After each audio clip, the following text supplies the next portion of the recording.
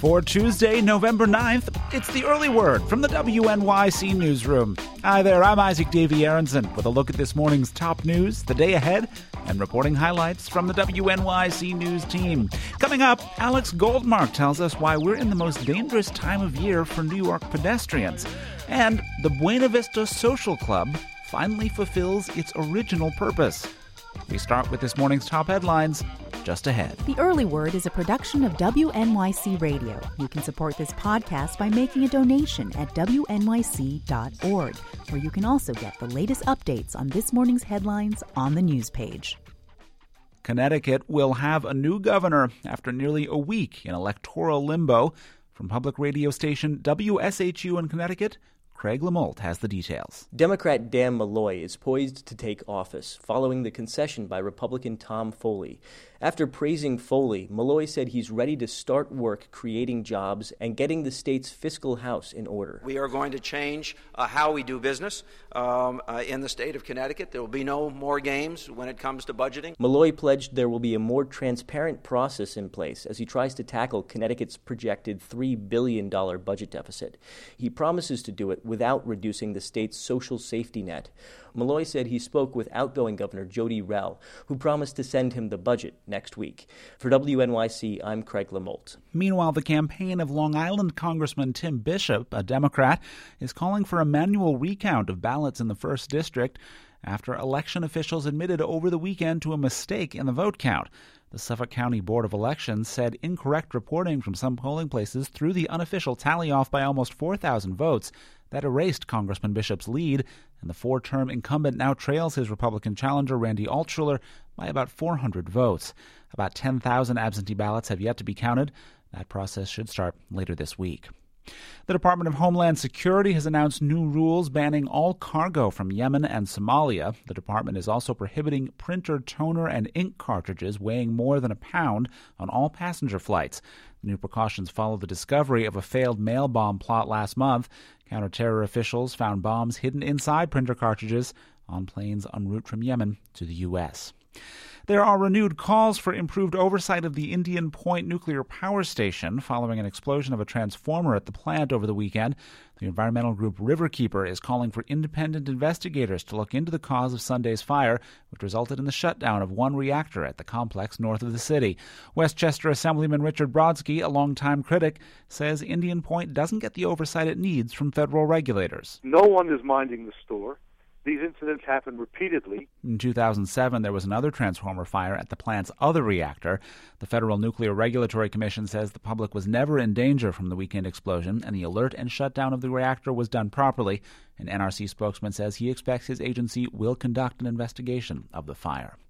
The financial fate of the Long Island Bus Company looks uncertain. That's after a meeting between MTA head Jay Walder and Nassau County Executive Ed Mangano concerning the bus line that carries about 100,000 people each day.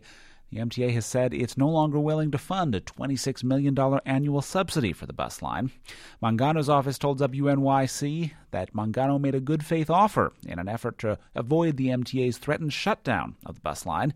He said while they wait for a response, they'll continue to explore privatization of bus service should it be necessary. Nassau County is legally responsible for the bus service, and the MTA wants the county to pick up the tab.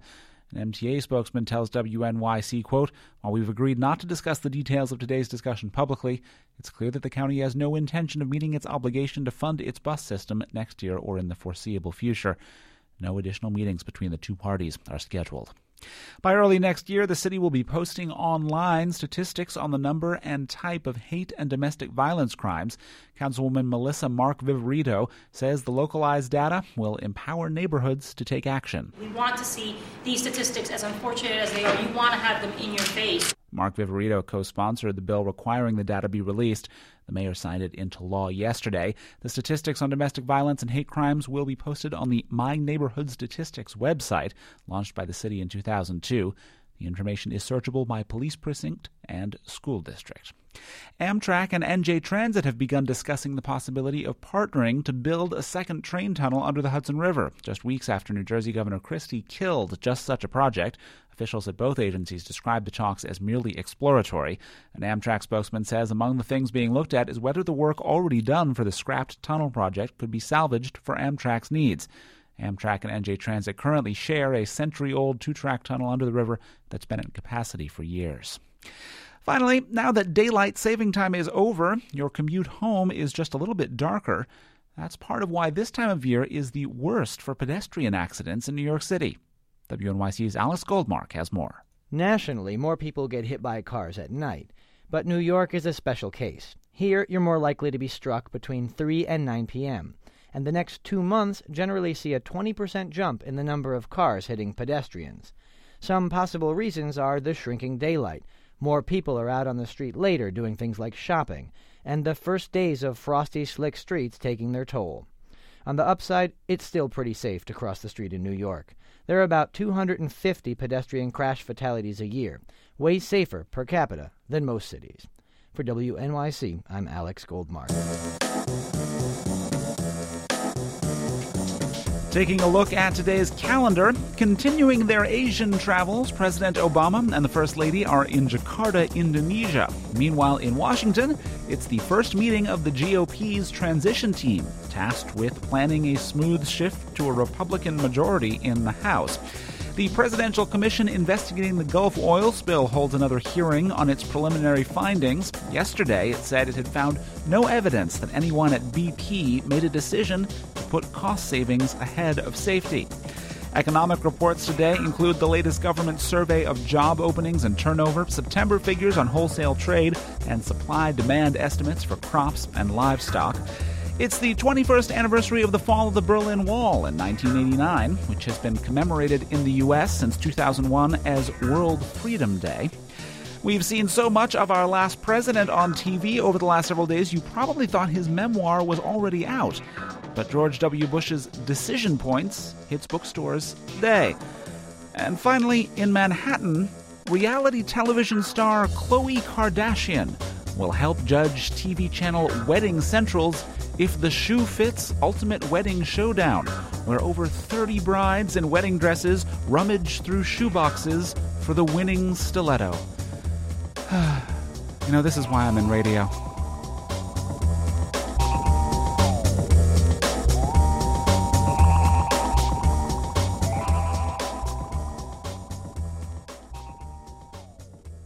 The American Ballet Theater is back from its first trip to Cuba in a half-century. 25 dancers graced the stage of the Karl Marx Theater in Havana to honor Cuba's prima ballerina, Alicia Alonso.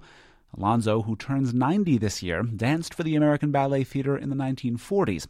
21-year-old ballerina Katie Williams appreciated the Cubans' warm reception. They don't judge or give any stigma against us, despite any sort of political issues that we're having between the two countries. The trip coincided with the 22nd International Ballet Festival of Havana. Dancers from the New York City Ballet performed at the festival earlier this month.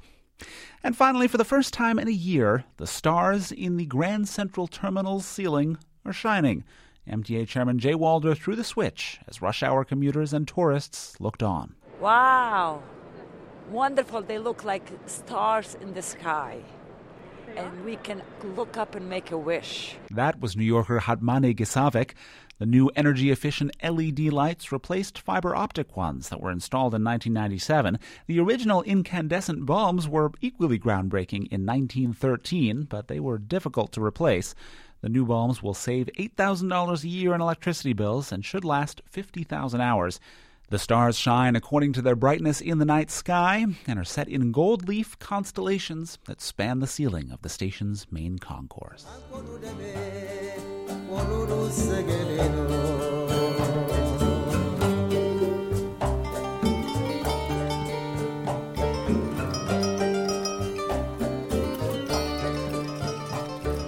Not everyone knows this story, but the Buena Vista Social Club was an accident.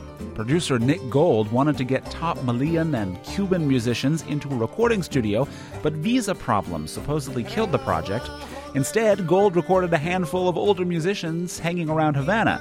They became the Buena Vista Social Club and went on to sell 8 million records.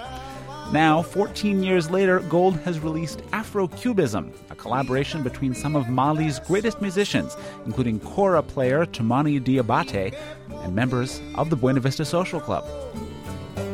Me pagan por mi sudor, tu The supergroup plays New York Tonight at Town Hall. To download this track for free, stop by our culture site. Just click Culture at wnyc.org. And you can learn more about all the stories you heard here, download more podcasts, and go in depth with our reporters on the news blog. It's all at our website, wnyc.org. You can hear us there 24 hours a day, as well as on the air at 93.9 FM and AM 820. From the WNYC Newsroom, I'm Isaac Davy Aronson. Have a great day.